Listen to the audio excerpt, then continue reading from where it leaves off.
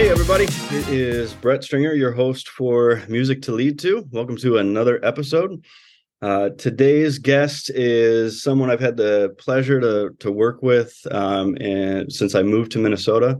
When I was a principal in Minneapolis Public Schools, my guest was a real strong partner in the work that we were doing and that Minneapolis Public Schools continues to do to really break down the racist structures that have supported the school system for a long time and therefore not supported a vast majority of our kids. And so we had some moments where some great partnership and some great learning for me as a leader.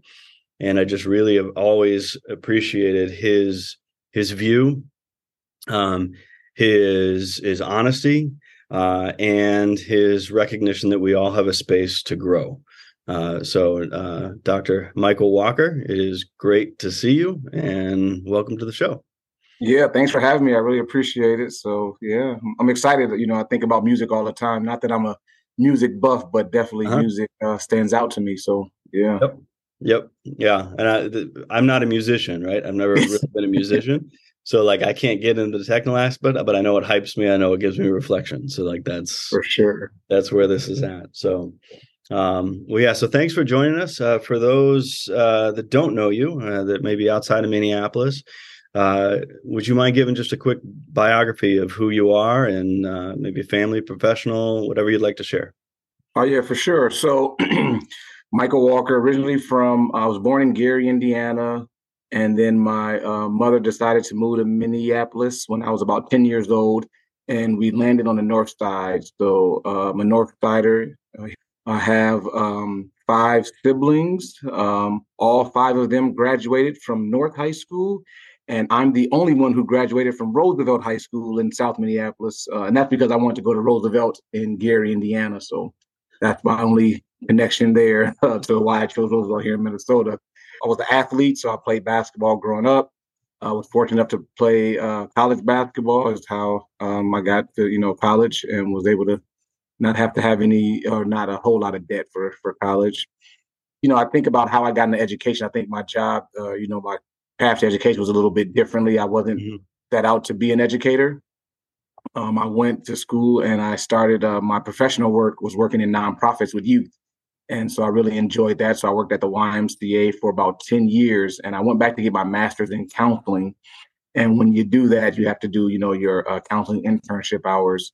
And when I was at my old high school, I went back to Roosevelt to do those internship hours. And that's how I got kind of like sucked into stay in education. The principal at the time, and he would love for me to be a counselor at his site. And when I finished, he got me a job to work in the Career and College Center at Roosevelt, which was part of the Achieve and Minneapolis Public Schools connection. I have 4 kids. They all attend Minneapolis Public Schools at the moment. I'm married. My wife, Christine, is also a Minneapolis Public School graduate from Roosevelt. So you see, Minneapolis runs deep in me right now.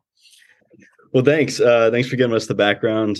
As a recent resident of Minneapolis, I've just found myself, in learning so much about the history of Minneapolis, right? and what it means when someone says, like yourself, like I'm a North Sider, right? Like there is so much pride in that. Yeah, there's so much passion and pride in that. That you see that, when we have discussions about schools or community events or anything that's happening on the north side versus south side. And I don't mean to say versus, but like in the sense. Yeah. But there's very much like there's that passion behind there and there's reason. So just a quick little background of what this is. But I don't really know what it is, but it's kind of been in my head for about 10 years, 15 years. When I started teaching, I was driving to school one day. It was the first month of school. And I put a song on to kind of, hype me up to pull into the parking lot that day. And then that turned into this space of like every August at the beginning of every year, I came up with a theme song for the year. As I moved into leadership, that shifted into like a mixtape or a playlist. And so I started creating these playlists that were like 10 songs. So, and I aligned them with the months of the school year. So August, she came out big, right? But the time you rolled around to like January, February, you got to what type of space are you going to be in, right? And so it helped me. It helped me just kind of get excited for the year. B, it also from a leadership standpoint helped me plan the year, helped me plan the thought, like what's the space that we're entering into, right? I was just kept that to myself. It was just me listening to it on the drive in or whatever. But then over the years, I started talking to other leaders inside and outside of education, and music would always come up, right? And so sometimes it was just, hey, I grew up listening to this, or here's my hype song, or I put this on when I just need to work. And so I just thought it would be cool. I was sitting around last month and I thought it'd be cool to just start talking to people and like capturing it and seeing where everybody's at. For the purpose of our conversation today, I just have a couple of norms. The first one is that the recognition that our stories, especially when we're related to our leadership and our community and our kids and our students and the music that we've grown up with or listened to, is extremely personal. And so like just right off the bat, just a note of gratitude that like whatever you're willing to share today, I appreciate it because it is very personal to all of us. So the second thing is nothing's off limits. And then the third one is while I consider, we talked a little bit about this at the beginning, while I consider myself to have a wide range of interests and genres and all that, each conversation I'm learning something new, or I'm hearing a song differently. And so I just want to recognize that like you may throw something out there. Most likely every conversation, somebody throws out there something that I have never heard of.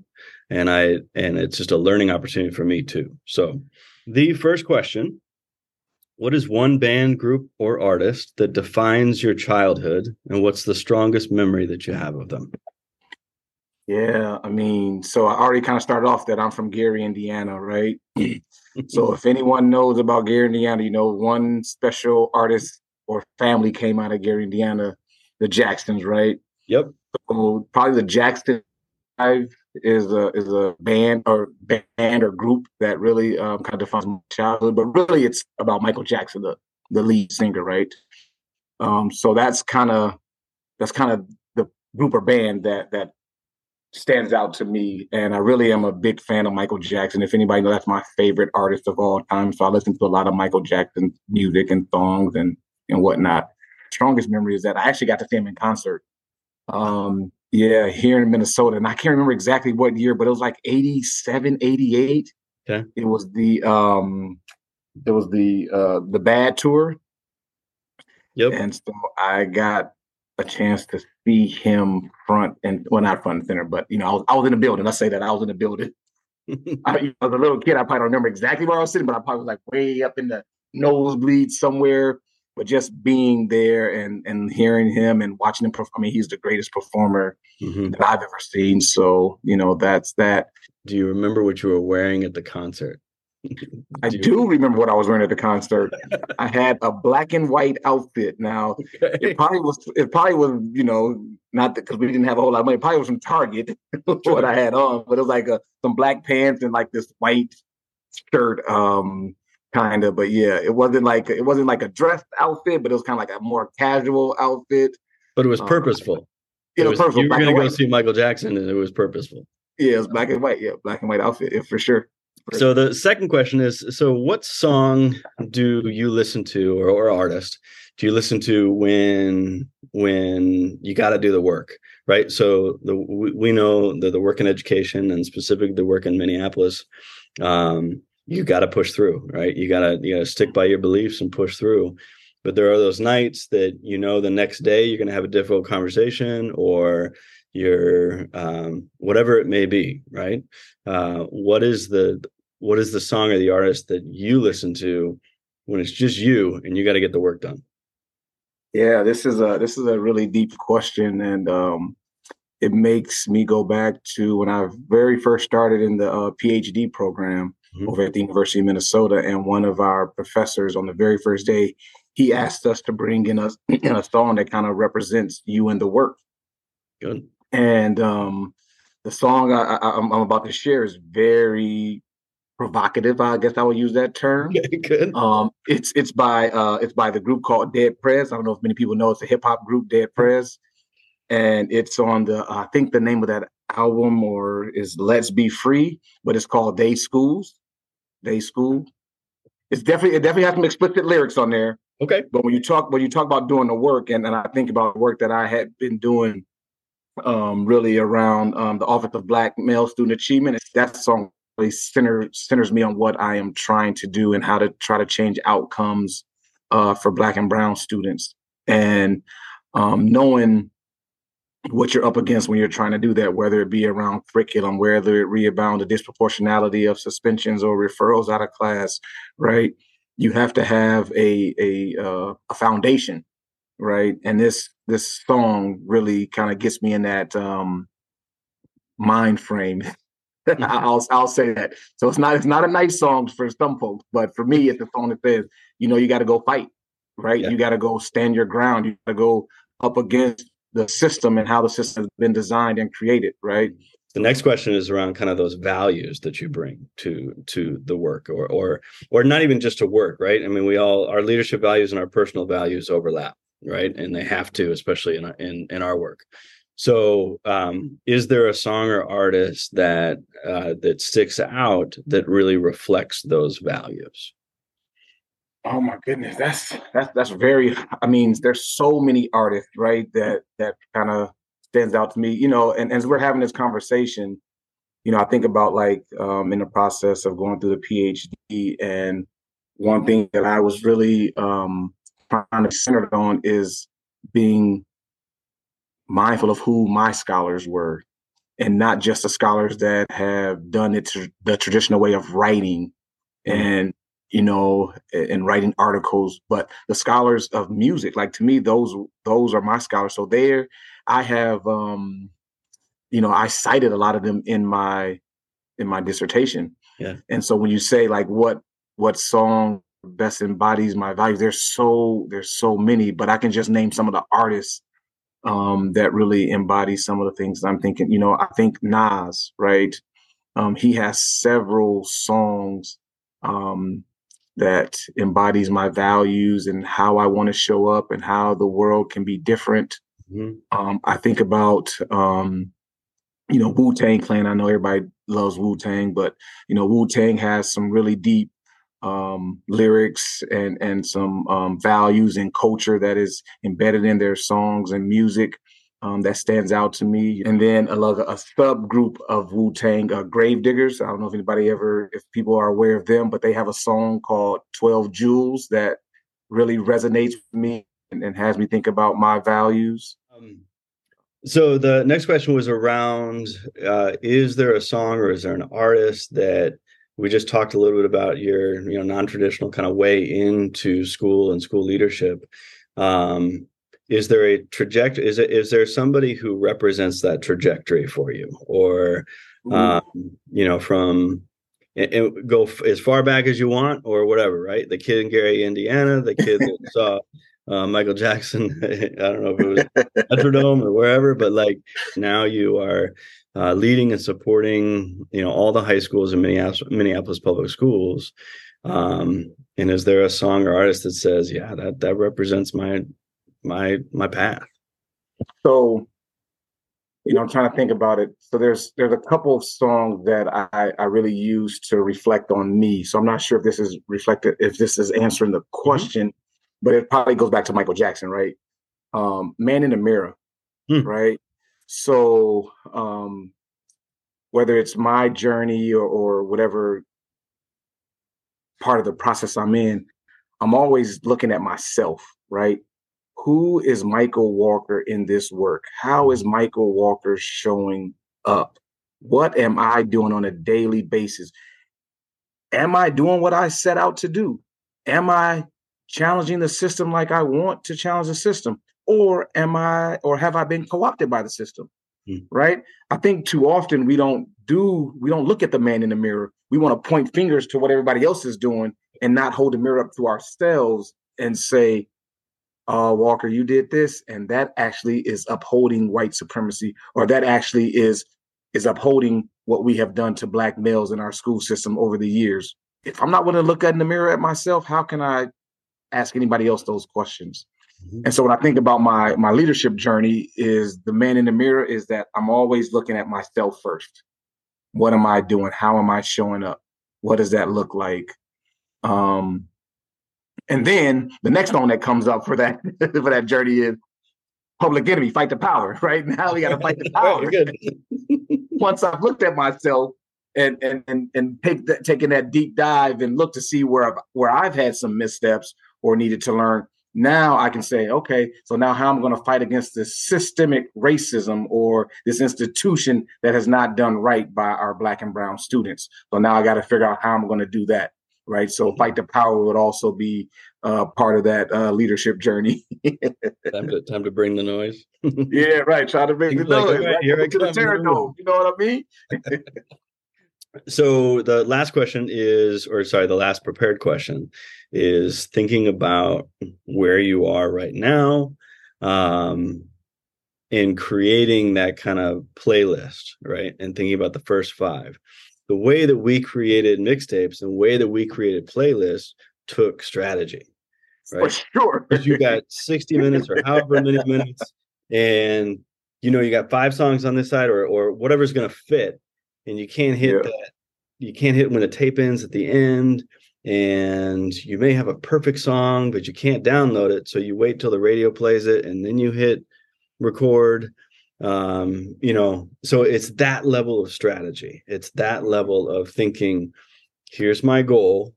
I want to make sure this girl knows I love her. And